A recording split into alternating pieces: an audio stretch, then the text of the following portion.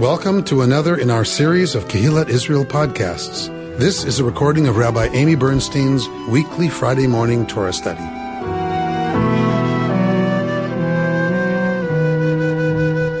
So to this morning's Parsha, we're in chapter 26 of Deuteronomy. We're in Parshat Kitavo, when you come. So meaning when you come to the land. So this is Moses finishing the last presentation of legislation in Deuteronomy to the people and beginning at this point other kinds of instructions about what's to happen as soon as they enter the land.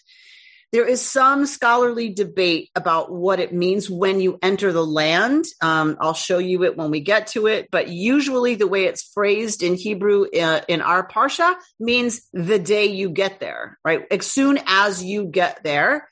But then what they're supposed to do and where they're supposed to do it doesn't really match how you could cross into the promised land and be where they're supposed to be within a day. So there's some scholarly debate about what that actually means. When you get to the place that we're telling you this is going to happen, then you do it. We don't know. So I'll lift up for you some of the confusing stuff about it. But then I read a really interesting commentary that I really want to share with you. So I even, for y'all, I am learning technology. So I downloaded the upgraded and paid for the upgraded version of Scan Genius or Genius Scan or whatever, so that I could scan it and put it into Dropbox and be able to show it to you this morning because it's not available online. So that's what we're going to do today. All right, so let's look at our text. Here's where our triennial division begins. And what's just happened, and it's going to tie together the end of the first year triennial and this triennial in the commentary that I'm going to show you. So I want to show you this, which is a little bit before where we begin.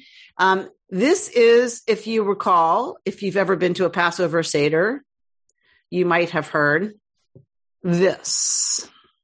When they bring their first fruits, they are instructed to take them to the priests and say, I acknowledge this day before Adonai that I have entered the land that God assigns us. The priest says this, then takes it from the Israelite. Then you Israelite shall then recite as follows. My father was how does it say it in the Maxwell House Haggadah? It's not fugitive. What is it in the Maxwell House Haggadah? My father was a wandering. Lost? Oh. Lost, right? Good, Barry. That's probably fine in the Hebrew. We in the English got, my father was a wandering Aramean. He went down to Egypt with meager numbers and sojourned there, but there he became a great and very populous nation. So a lot of us remember this from growing up with Seder. The Egyptians dealt harshly with us and oppressed us. They imposed heavy labor upon us. We cried to God. God heard our plea, saw our plight, our misery, and our oppression. God freed us from Egypt we all know this from the Haggadah, come on, by a mighty hand and an outstretched arm and awesome power and signs and wonders. We've talked about that, signs and portents. God brought us to this place and gave us this land, a land flowing with milk and honey. Okay, so that's the end of the triennial, the first year triennial. And so then we're coming to this part of the triennial where we're going to get another kind of formula. So it's these formulae that we're going to deal with in the commentary afterwards. All right, so let's look at our text. When you set aside in full the 10th part of your yield, so this is tithing, right? In an agricultural community, a 10th of your yield of your harvest was your voluntary tax to support those who don't have.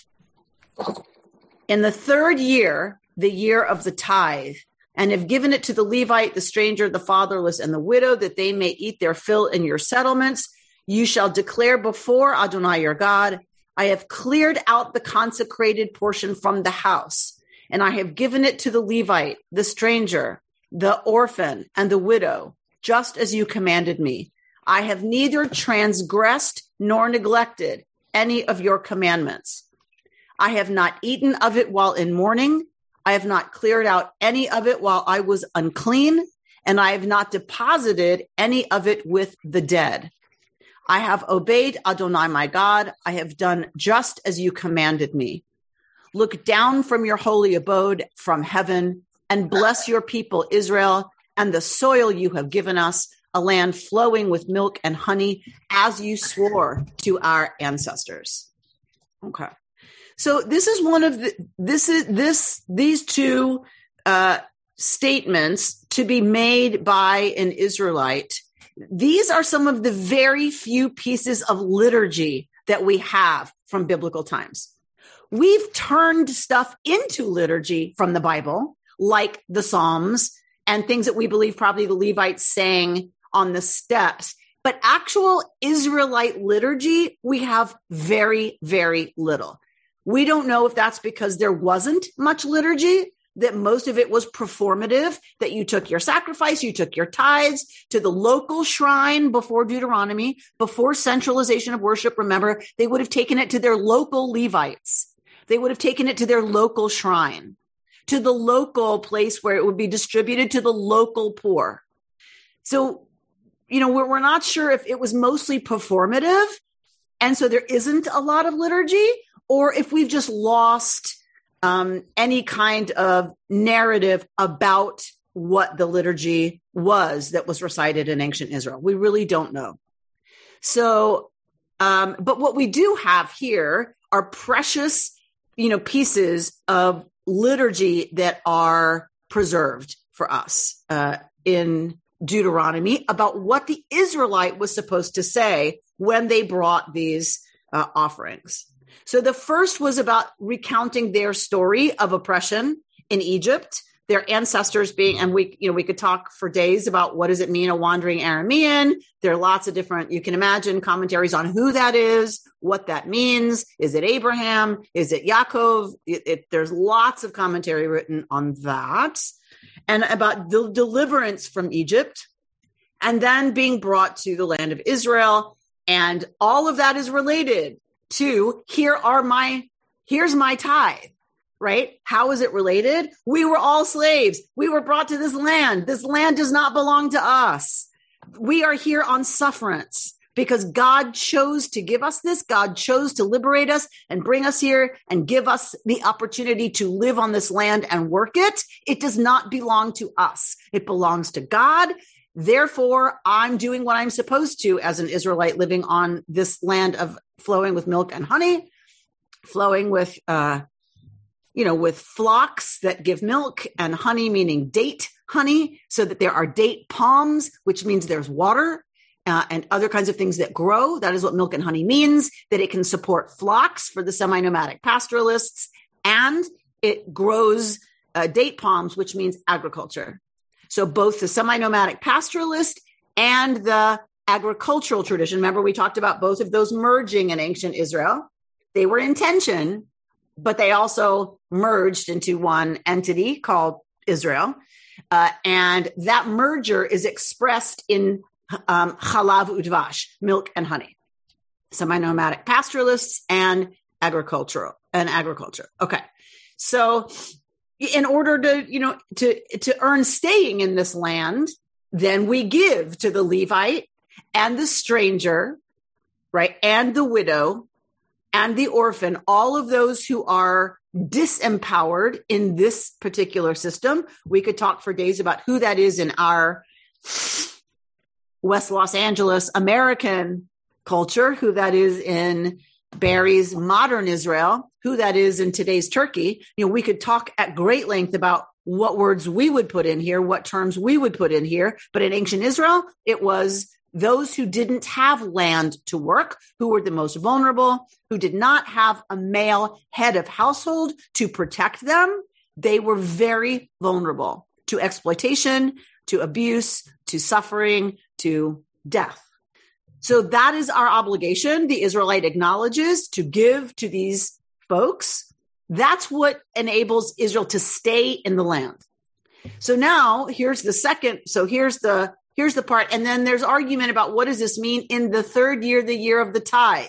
They're supposed to tithe every year. So what does that mean? The third year, the year of the tithe.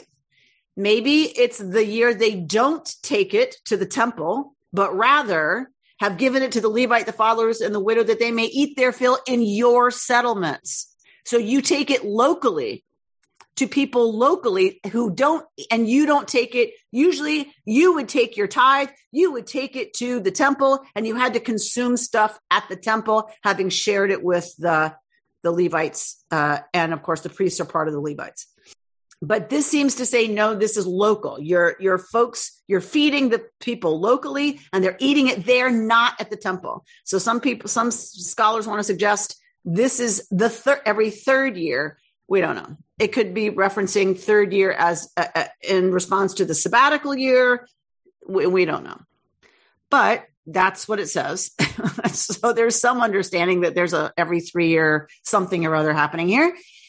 So when you do that, when you're taking your Bikurim, you're going to say the following: I've cleared out the consecrated portion from the house. All right. So what does that mean? So I've taken HaKodesh. What is Kodesh? We've talked about this a lot in Torah study. Kuf Daled Shin always refers to something that is set aside. Kadesh, like there is no word for holy in our Hebrew language. That's the English we use to translate the concept of Kedusha. But actually, it's about being set aside or set apart for sacred purposes, for godly purposes. And in this case, the tithe, that food that is tithed, is kadosh. It is off limits for anything other than the purpose it's designated for, which is to serve the folks we've mentioned. So you're going to make a declaration that you have cleared out all of the Kodesh, everything that was to be set aside, that you have given it to the Levite, the stranger, the orphan, and the widow, just as you commanded me, you God. I have neither transgressed nor neglected any of your commandments.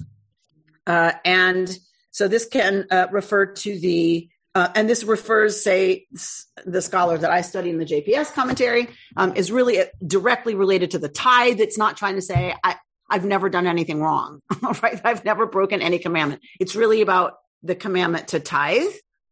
I've not eaten of it while in mourning. So what does that have to do with why it's a thing? Why mourning? Possibly it's that, once you're dealing with being in serious grief, you might not pay very close attention to what you're eating, and you might have eaten some of the tithe. Some scholars want to suggest, well, if you are in mourning, then someone you're close to has died. And in ancient Israel, you were commanded to bury your dead. They died in your house. People died at home. I mean, unless they died in a, field accident, right? So they died at home. And even if they died out in the field, you'd bring them home, right, to prepare them for burial. So you by definition, by burying your dead, are impure.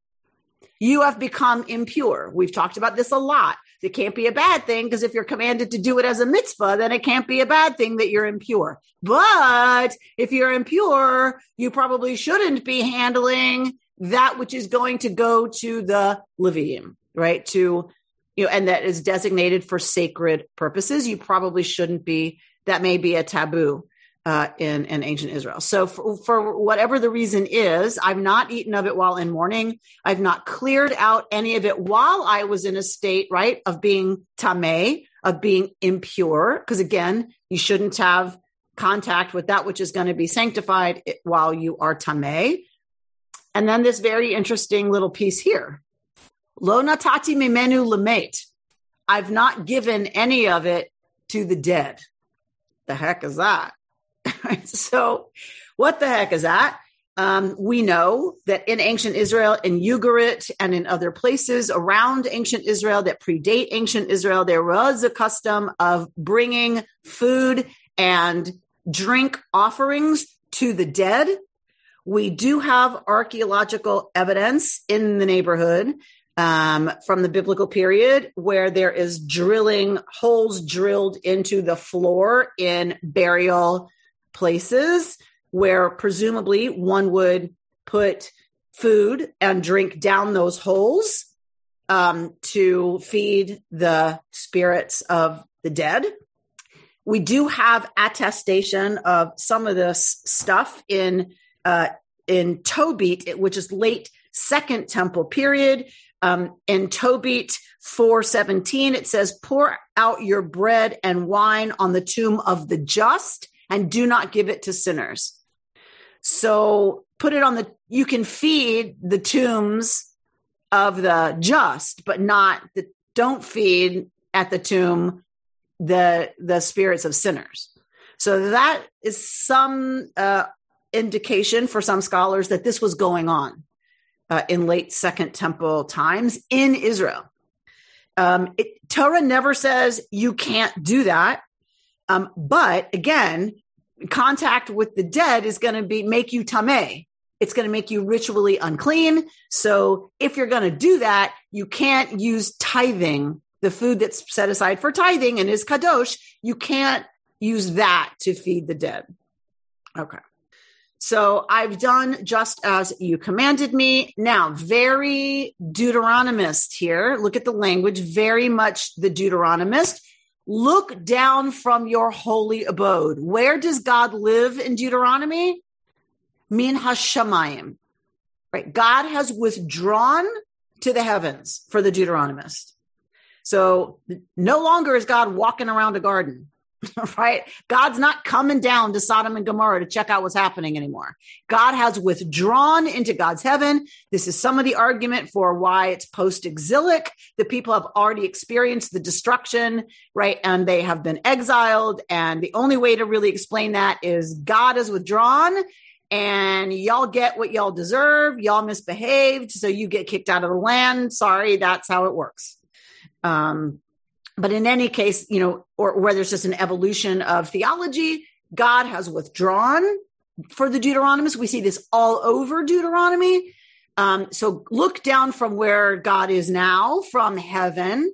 Bless your people, Israel, and the soil you have given us, a land flowing with milk and honey, as you swore to our ancestors. And so what's interesting from the commentary that I studied about this is that the farmer doesn't come and say, look, I've done what I'm supposed to. I'm bringing you my tithes. I'm sharing it with the widow and the orphan. And so bless my crops.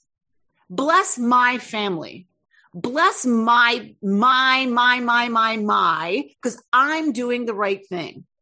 Instead, it is clearly a communal understanding that everybody has to do their responsibility in order for the people Israel to be blessed and the land of Israel to be blessed. And that is what the farmer asks for. I'm doing my part. Please bless this people and this land, meaning everybody, which is very interesting, right? Not praying on one's own behalf, but praying on behalf of the entire Jewish people and for the land that the Jewish people live on, because without that, the Jewish people can't be sustained. So what does it mean to say, I have fulfilled my commandment? God bless America, right? That's essentially what's happening here. Okay. So that was something of interest that I didn't observe on my own. Adonai, your God, commands you this day to observe these laws and rules, to observe them faithfully with all your heart and soul. Again, we know this language. B'chol levavcha u'b'chol nafshecha, right? We know this from, of course, the ve'ahavta, right? So this is familiar language to us from the Deuteronomist. You have affirmed this day that Adonai is your God, that you will walk in God's ways, because that's what it means. It means nothing to say Adonai is my God. That means nothing in Israelite or Jewish practice. It doesn't mean anything. What does it mean to say Adonai is my God?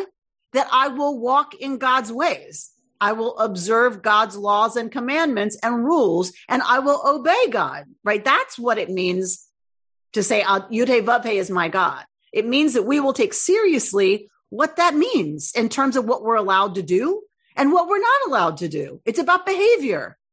The fact that you claim Adonai as your God means nothing from ancient Israel forward. It's what do you do with that, right? To say Jesus is my Lord and Savior is enough in certain parts of Christianity. That's it. It's a declaration of belief, of faith, and that gets you a bunch of stuff. In Israelite religion, in Jewish religion, that does not work. It just doesn't make any sense Jewishly. This is what makes sense Jewishly. I'm not saying it's better or worse. It's just this is how Judaism thinks about the world and about God, which is Yud He Vav He. I declare, I am saying out loud that Yud He Vav He is my God. Therefore, there are things I'm allowed to do and things I'm not allowed to do, things I should do and things I shouldn't do. And that I will lishmoa b'kolo, I will listen to God's voice. Like what that means, we could have a field day with that. And Adonai, for God's part, has affirmed, because this is a covenantal relationship. This is back and forth. There are mutual obligations. God is obligated to the relationship, as is the Jewish people. So this goes both ways. So Yud He Vav He has affirmed this day that you are, as God promised you, Am Segulah, God's treasured people who will observe God's commandments. So if we do what we're supposed to and live in line with the divine way of understanding the way we're supposed to behave and the kind of society we're supposed to build, then God will take care of God's part, right? That we will be an Am Segulah, that God will set you in fame and renown and glory high above all the nations that God has made. And you shall be, as God promised, a holy people to Yud He Vav He, your God. Okay. That's pretty fair. We do our part. God does God's part. It's all copacetic until it's not. Right. So, all right. All right. Before we go to the next part, I just want to see what's happening for y'all. Judith? This passage is so rich, not only with the passage itself, but your comments on it. One of the things I was thinking of how the Egyptians buried their people with all kinds of supplies, food and water. So maybe some of that leaked into the Jewish commandment as well. And also in Mexico, they still celebrate the Day of the Dead, which we've all heard about, by bringing the dead person's food and his favorite liquor and flowers and everything to celebrate death and supply him with what he needs. And then I had heard that the Kohanim are never allowed to touch the dead or deal with the dead. So how did they deal with burying their dead? And how do they deal with it now?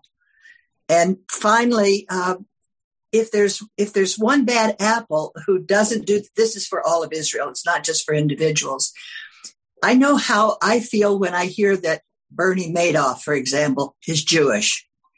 It makes me feel like my whole people is at fault. And I think that's used against us in many cases as well, that, oh, see, he's a Jew. And finally, what you're talking about is walk the walk and not just talk the talk, is your wonderful expression, Godding. It's Godding that's important, more so than the term God.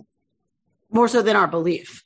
Yes, right. What we believe doesn't matter unless and until we're ready to translate that into how we behave. Right. To get at your points in order, if I can remember, so all over the ancient world, there's a belief in some kind of connection between the dead and how the living can sustain them. The remnant that we have that we still do is Kaddish. Right. Kaddish was originally about helping the soul get out of Gehenna a little earlier. Move on. And so El Male Rachamim is a little bit of that, right? Mm-hmm. So we still have a remnant of trying to help the dead as much as we can.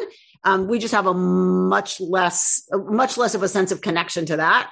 Now it's for us that we say Kaddish. It's to remind us. Well, but some people really believe that they're helping their loved one's soul move on quicker from Gehenna to Olam Haba, to the world to come. But be that as it may, there certainly was a much more active belief in sustaining, right, and helping dead folks do what needs to be done.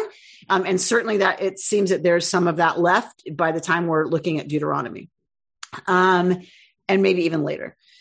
And in terms of the priests, right, priests are not supposed to become defiled, so other people take care of the dead. The priest's wife can do it. Right. So, or his brother, or cousins and whoever is not serving as a priest. Today, we have a remnant of this. Kohanim still don't go to be in the same room as a corpse. So for what purpose, I don't know, since we don't have a temple and they're not going to be serving in the temple and they don't have to be ritually pure. And everybody is ritually impure because there is no para aduma. There's no calf whose ashes we can use to purify. There's no way to purify anybody now. So what they're staying pure for? This is a remnant. This is a remnant. A fiction, right? So it's a remnant. Yeah. And it's a way of staying attached to the fact that Kohanim had a different set of rules because they had a different status. Liberal Judaism in general rejects such a distinction. Everybody's the same. Once the temple falls, everybody's the same. There is no priesthood. There's no reason for it. And everyone is ritually impure because there's no temple to create a situation of ritual purity. And of course, yes, so there's a sense of collective responsibility in Israelite identity in terms of if I have to do my part, because if enough people don't do their part, we're going to get kicked out of the land. Right. That was the theology. That was the understanding. If too many, and what was that game that we played as a kid, Spill the Beans? Right. Like you can take a bunch of people not doing the right thing, but there's going to come a tipping point where if enough individuals don't do the right thing, the land will spit out the people. And that's how they understood destruction and exile. That's exactly what happened. And so now we, our like most people's, like there's this sense of if there's a Bernie Madoff, I grew up with my father always asking the question, oh my God, is he Jewish? Right. Right. Like, because if so, it was like worse. It was a one more being. Right. If whoever this criminal was Jewish, it was worse. It's like, right. But it makes no sense, but it's the sense of, collective pride and collective shame. When a member of your people, a member of your family, a member of your congregation does something, we're implicated, right? And we still have a very real sense of being implicated by each other's behavior, which is one aspect of what it means to truly feel like one belongs, is that one is represented by, one of one's, fill in the blank, family, tribe, clan, people, religion, whatever. Right. So that's a remnant still in force. Well, I think it's a human, I don't think it's just a remnant because we had it in ancient Israel. I think that's a human response to a sense of belonging to a group, right? Is that somehow every member of the group stands for every other member of the group. That only, I think, Ed, you guys who are in the business can say more about it, but I think that's one of the ways your identity is strong as part of a group is if you feel like people of the group represent you and you represent them. Right? There are people who, if they're going to eat treif, they take off their kippah. You think I'm kidding? Right? They take off their yarmulke if they're going to be in a restaurant eating treif because they don't want it to reflect on observant Jews. Oh, right. So. Okay. And then finally, the godding. That is such a wonderful expression and belief that helps a lot of people who say, I don't believe in God, but they do believe in godding. Right. God as a verb is a lot more relevant for a lot of us than God. Yes. Pam asks, aren't we all sinners? Well, of course we're all sinners, but you can also be a tzaddik and sin occasionally. Like you can be a righteous person and sin occasionally, which is a little different from how one might identify someone who's a sinner. Like one who, we all do this. I'm not saying it's right or wrong, but we all do it. Some people sin more than others. Let's put it that way. The Middle Eastern version of feudalism considered all of the nation's land as the property of the monarch, which means that if you can't keep homesteading the land, you are not entitled to keep it or give it as an inheritance to your children. So yes, Barry, although in some ways I feel like it's the reverse, Mideastern feudalism comes later. This is This is an Israelite belief.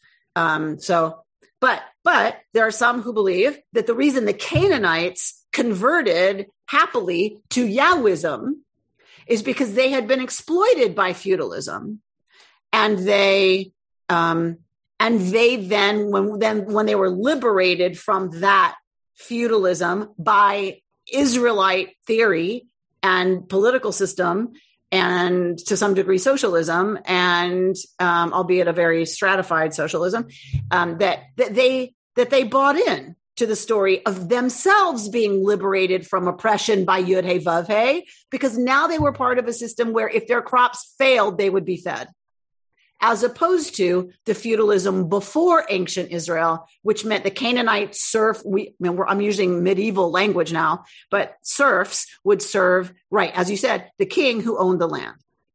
And if your crops failed, too bad, so sad, but you were toast, you were done. So that's one theory about how Canaanites were not happy to, but very much took on the story of the founding group of Israelites who had a narrative of Egypt and being liberated from Egypt and the oppression in Egypt, which I think is fascinating. Like, Maura Tenzer would fight me on this, but that's okay. We love each other. Right? Maura would say, if it didn't happen, why do we do Seder? It's not as meaningful. Talk about mythology all you want, Rabbi. It's not as meaningful. It's not as powerful. I'm like, yes, it is. If you have this story and then other people relate to that story and then they take on that story as their own, that is really powerful to me, right? Like that people who were not born Jewish can read these texts and really understand themselves as being read into these texts, and it becomes their story. That is so powerful to me. People who are allies of our community, Christians who take liberation theology, like that it speaks to so many people beyond the original, group who experienced whatever they experienced. Isn't that the power of story? Isn't that the power of myth? Isn't that the power of narrative, right? Is that it moves past the person who experienced it or the author who imagined it and touches so many people and inspires so many people? Call me quirky, but that's how I understand it. Back at you, Emma Linda.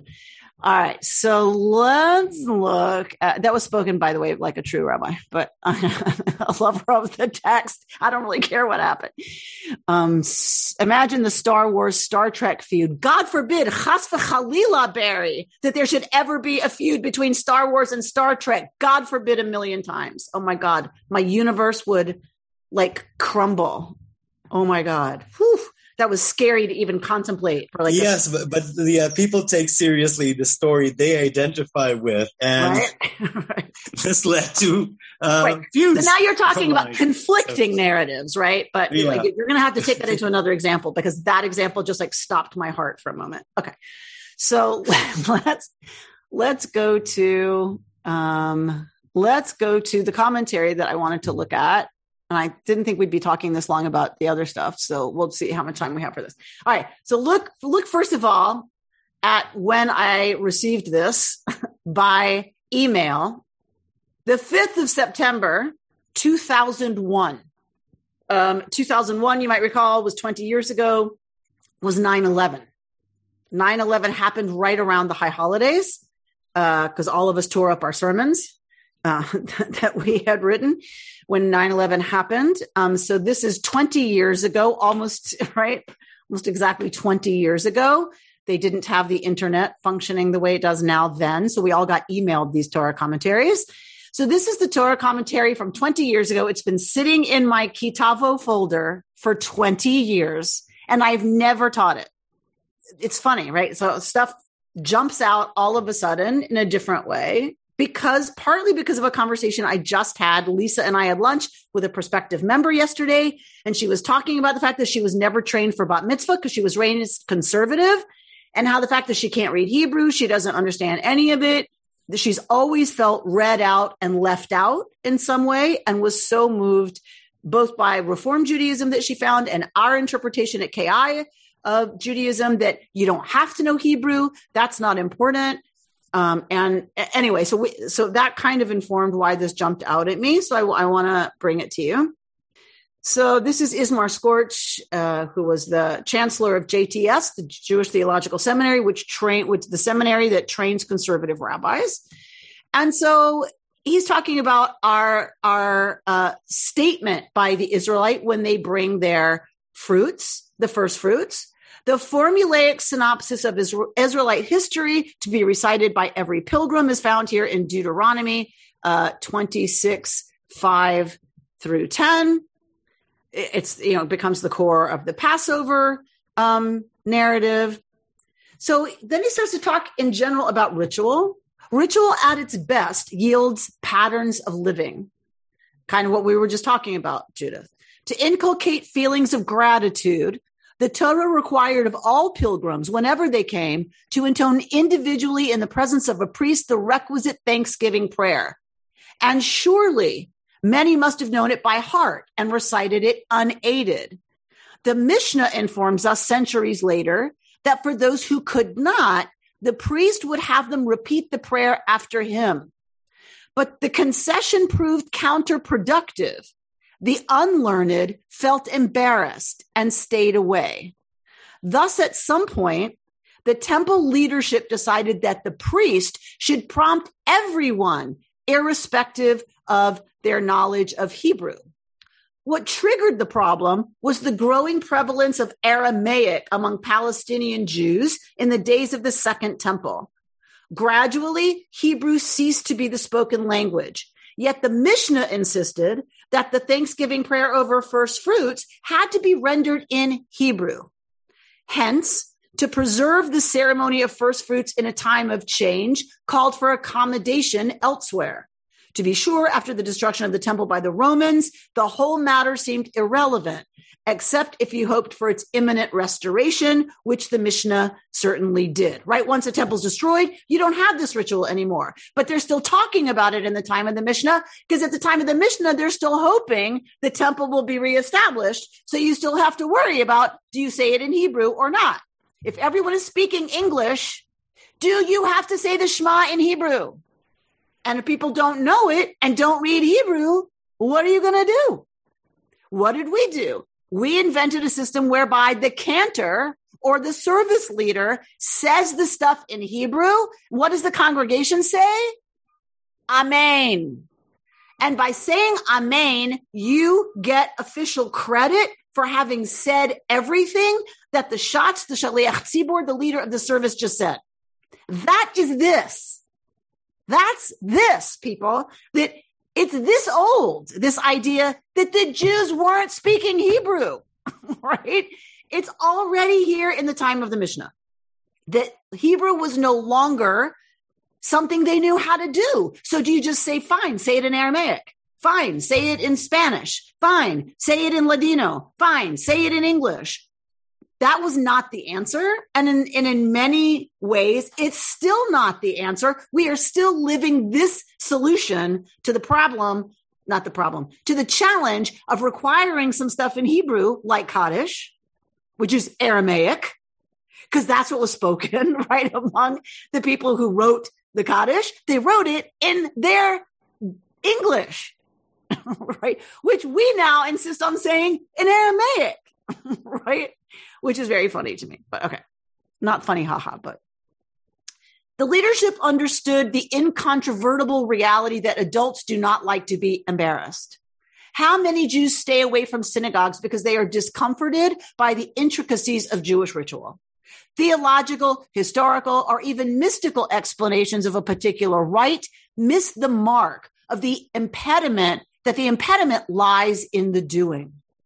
We give insufficient time to helping the uninitiated learn the choreography of an aliyah to the Torah, or donning a talit, or saying the Amidah, or reciting the mourner's Kaddish.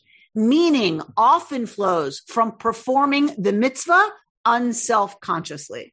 How many people have said to me, Rabbi, I didn't have a bat mitzvah, so I can't wear a talis. I didn't have a bar mitzvah. So what?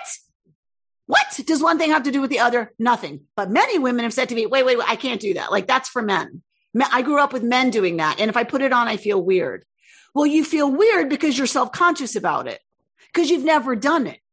But if you do it 732 times, my bet is you're not going to be so self-conscious about it. And therefore, it's not off-putting anymore, right? It becomes something one does. Okay. So there's a lot of things going on here. I know that, but I just want to bring a few more forward. It is conceivable that sensitivity to people's discomfort could have taken the form of allowing Israelites to offer the Thanksgiving prayer in the language that they knew best. On the issue of the Hebrew, the rabbis of the Mishnah were not doctrinaire. They permitted the reciting of oft-repeated prayers like the Shema, Amidah, and the grace after meals in a language other than Hebrew. But neither were they indifferent. The authors of the Mishnah and Talmud struggled to blend polarities to yield a balanced Judaism, noteworthy both for its fidelity to the past and its responsiveness to the present. Hello, Mordechai Kaplan, right? The past has a vote, not a veto, right? A famous Kaplanian saying. It's not just Reconstructionism. I think, when we're at our best, that's what we're doing as Jews, whether you're Reform, unaffiliated, whatever. When we're at our best, we're trying to create a balanced Judaism noteworthy for its fidelity to the past and its responsiveness to the present. The function of religion is not only to accommodate change, but to hold aloft a vision of the ideal is also indispensable. Stretching helps us grow. A Judaism without Hebrew has lost a vital measure of its authenticity. It is our unique Lashon HaKodesh, precisely because it served as the medium in which Israel first experienced God, the vehicle through which Torah morphed into an unending corpus of rabbinic literature, meaning if you just abandon the Hebrew, we wouldn't have all these word plays and all of this amazingness that comes out of the rabbinic interpretation, right, of the Hebrew, the deepest expression of the Jewishness of the Zionist state. So now he's going to go into how Hebrew was fundamental to the Zionist enterprise and in Israeli identity. Like imagine if people just came back to Israel and spoke whatever they spoke in the countries that they came from, right? So not only would it be a mess because who would understand each other, or just adopt English. That was kind of, as the language of the modern world, just adopt English. So, and there's a lot of tension, as we've talked about before, about, even in modern Hebrew, how much English has crept into modern Hebrew, right? The purists in Israel are upset, when someone calls something a computer instead of a machshev, like there's a Hebrew word, that which thinks, right? Instead of calling it a computer, right? And so, okay, so I just brought a lot forward, but I want to say that I think Scorch is absolutely correct in that tension remains for us as Jews who don't have a natural connection to Hebrew other than how it sounds, the rhythm, our parents or grandparents said it, or whatever it is, just the cadence of it, like Kol Nidre. The rabbis tried to get rid of Kol Nidre. The Jews rebelled. The Jews didn't care what Kol Nidre meant. They loved the sound. And they needed it. They wanted to keep it on the holiest night of their year. They didn't care what it meant. The rabbis were very worried that it sounded like abracadabra. And they wanted to get rid of it because they no longer believed it. And it's like, the people were like, we really don't care what you believe. Abracadabra works for us. Thank you. You won't be taking it. Rita, speak.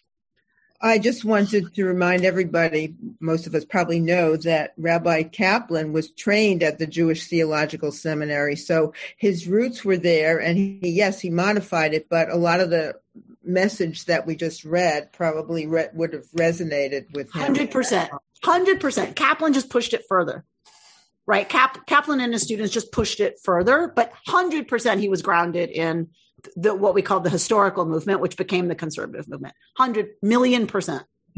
He retired from JTS at the age of 83 to found the movement, right? And taught till he was 103. And I heard he was one of the scariest people you would ever want to be in a classroom with. So I think what I'd also like to just, bring forward about this is an honesty about a real struggle for us around how much Hebrew to retain, how much ritual to retain, when Jews aren't so responsive necessarily because they don't know the choreography. They don't know what they're supposed to do, and therefore they're a little embarrassed. And none of us like to be embarrassed.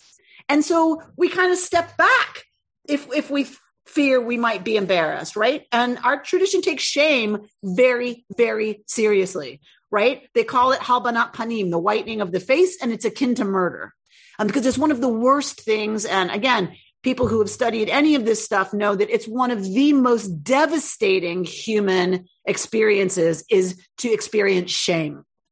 And so it's a deeply, deeply disruptive, very destructive experience. And if one experiences it repeatedly, like in childhood, it can define who you are as an adult because it's so devastating to us. And so, because once upon a time you were left as toast, right? You know, you were dead. If you were too embarrassed, it meant you got left by the tribe. So what am I saying? This makes me want to start another group. This makes me want to start a group that wants to study the choreography of the service. Like people like see some of us taking steps backwards and then we bow. What the heck is that about? What are you bowing at? One of my friends called it bowing to the box. I'm like, we face the ark. We face east and we bow towards the temple. We are not bowing to the box. Oh my God. But it can look like that. To somebody who doesn't know what you're doing, you're bowing at the box. You know, right? So what is all that business? Why do I touch a mezuzah and kiss it? What is that? Like, and people feel weird doing that. Why would I do that? Why is she doing that? But if I don't do it, like, is it because I'm uncomfortable? Like, I don't understand it. And so, I don't know. So is there a part of you that would love to offer kind of a 3-session? Lee, are you signing up? All right, great. Susan signs up. Robin signing up. Oh, Lisa, look at all these hands. Okay, that's going down. I'm calling Rebecca. We're gonna schedule that because there's so much beauty in some of the choreography. And it needs to be reconstructed if one doesn't relate to it. That's fine. And you never have to do any of it. But if you don't know it and understand it, why would you relate to it? Harvey Friedison, this is great. Why would you relate to it? Why would you even try it? Right? If you've never put on a tallis and don't know how, why would you try it? But if someone teaches you the beauty of that and you get to experiment with it, and you get to play with it, knowing this is a laboratory, and you get to do it at home as much as you want. It changes the possibility that we can enter into, and then take on as our own some of that choreography and some of those rituals that bypass the thinking logical brain about should I be bowing? Like, you know, try it. I personally love it. Because where else do we physically express an understanding that we're not everything? We're not all that important. We say things like that, but where do we actually physically do that? Acknowledge, right? Bowing is very, I don't know, there's something very satisfying to me about it that is not rational. And it wasn't put into place to be rational, right? It was put into place because that's what one did. It's like right now, how do y'all feel about not shaking hands and not hugging and kissing people? It's making me crazy. I don't know about y'all. It's making me nuts that we can't do the physical gestures that used to be without thinking about it. It used to be so satisfying. Right? I love a good handshake. My father of blessed memory taught me, look someone in the eye and shake their hand firmly. None of this dangly fish stuff. You can't trust somebody who doesn't have a firm handshake. People, particularly men, always say to me, wow, that is some handshake. I'm like, yeah, it is. Right? What do you have against the fish stuff? This whole wet noodle hand that some women in particular give you when they I wasn't referring to that. Right. Since we have a fish here. What's that? Anyway, so do you remember Amy in the KI Players when they did the takeoff on Fiddler on the Roof, and it was some set, some rise, some set. No, it's some rise, some sit. Some rise, some sit. Right. For the Shema. For the Shema. Do you stand or sit for the Shema, right? So people get very attached to whether or not they stand or sit for the Shema. And if you ask them to do the opposite, watch what happens. they get really wonky, right? It's not rational. Because it's not rational doesn't mean it's not powerful. In fact, some things are more powerful when you're not thinking about it. You're doing it because when the Pledge of Allegiance, like when I cover my heart for the Pledge of Allegiance, that's meaningful to me, right? As a gesture, and it's deeply meaningful to me as a patriot. And my father was a vet.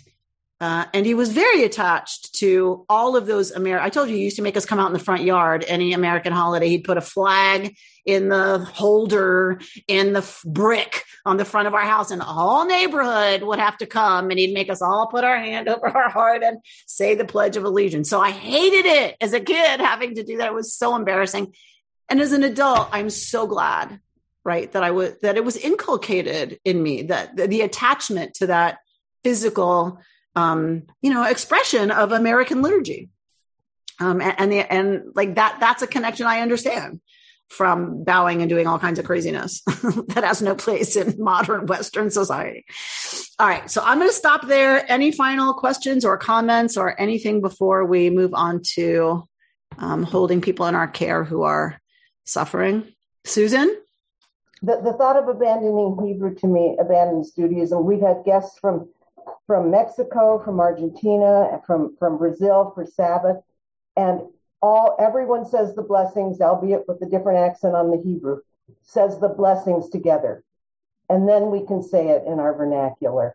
And that unity, the first time we had guests from Argentina, and we said far more prayers than just the Shema together, was just overwhelming. In that you didn't speak the same language in your vernacular, but you both could say. But in our Judaism, we all spoke the same language. Right. So what it means to have a common, right, connection as a people through language, which is one of the reasons that, Kaplan, being all about peoplehood, was about, the ways we connect as a people are beyond practice, right? It's language, it's food, it's culture, it's, smells and tastes and art and whatever. Beautiful. And Margot. I was just going to say that I was raised in a high Reformed temple on the East Coast.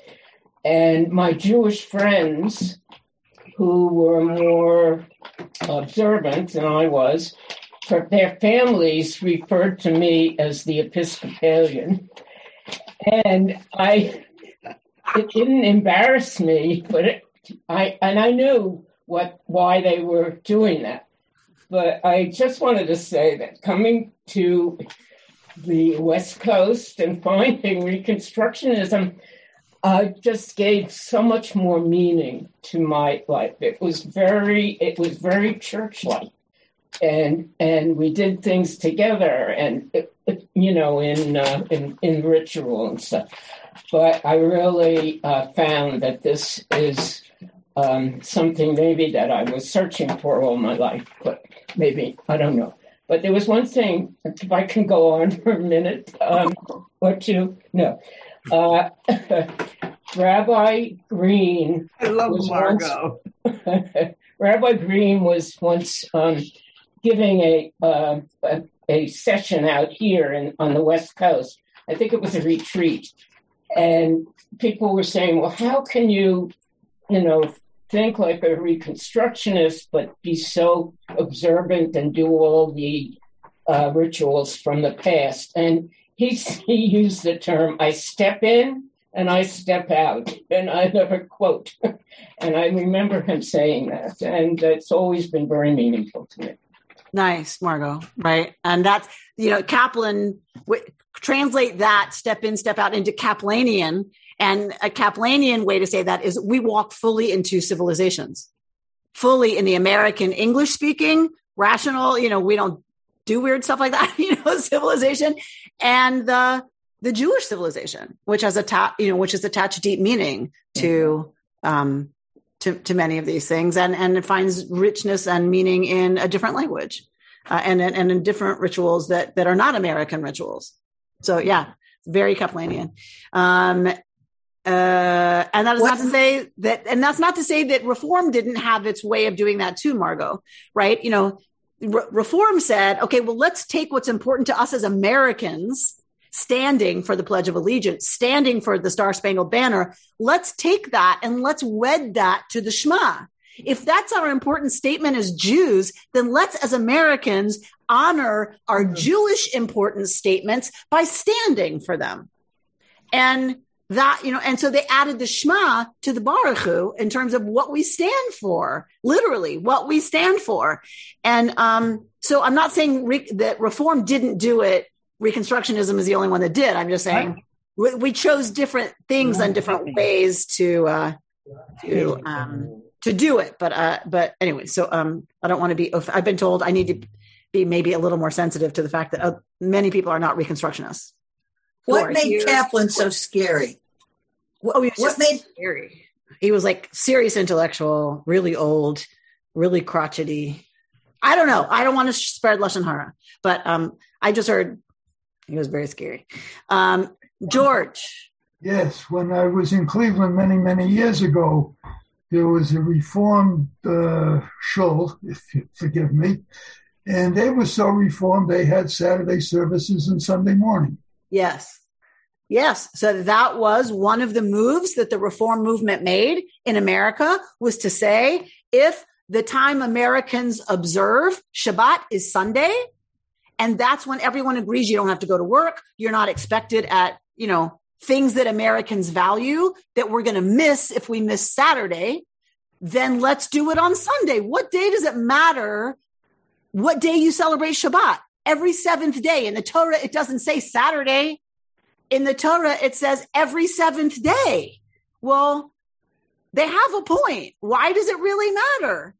The reason it continues to matter is the calendar is often what determines your identity, right? There was such a fight in the Talmud between two groups of Jews. They were so pitted against each other that one group moved Yom Kippur by one day. And how you identified was a huge statement. Which day did you fast? Thursday the 5th or Friday the 6th? That's how they defined, right, who was in and who was out of which group, was which day did you observe Yom Kippur? And it was, right, a huge divisive fight. Huge. Because, and like, that's what the Talmud lifts up as, like, it was so bad that they moved the date of Yom Kippur, right? So, like, it's the worst thing you could think of, is that you move a date on the calendar and now you're not observing, right? And so that move in America was just the limit. That was the line over which some Jews were like, nope, and nope. We do not observe Shabbat on the Christian Shabbat. We observe Shabbat on the Jewish Shabbat. Look at Torah. It doesn't matter, people. What mattered was, that is too far. To take our religious Shabbat observance and move it to the Christian Shabbat, not going to happen, right? And that was a line in the sand. And it didn't even take within Reform, by the way. I mean, it might have among many Reform, but the movement backed off it. Because just like Kol Nidre, it made no sense. But the Jews were like, ad kan, to here and no further. Yesh gvul mesuyam, right? There is a very definite boundary, and that's it. And who knows where that's going to be? In any given year, decade, era. Who knows where the line is for the Jews where we're like, to here and no further. The rabbis, the leadership didn't know it would be Kol Nidre, and they didn't know it was going to be Sunday, but turns out it was. It's like, okay, got it. That's where the Jews are. That's what we're doing. All right. So for now, they are where they are. The example I use a lot is a tree in your living room in the winter. What if someday it becomes a Jewish custom for Hanukkah to have foliage in the living room for Hanukkah, right? People freak out about this right now. They freak out. And it's like Kaplan would have said, whatever, if enough Jews do it at some point and reconstruct it and it becomes a holiday festival, then that's what it is. Who cares? It's a tree. It's a bush. Who cares? But right now, talk to Jews about that and they go absolutely bonkers. Right? That's the line right now. I'm very curious to see where it is, right, in 10, 15, 20 years. You've been listening to Rabbi Amy Bernstein's Friday Morning Torah Study from Kehillat Israel in Pacific Palisades, California. For more information, go to our website, www.ourki.org.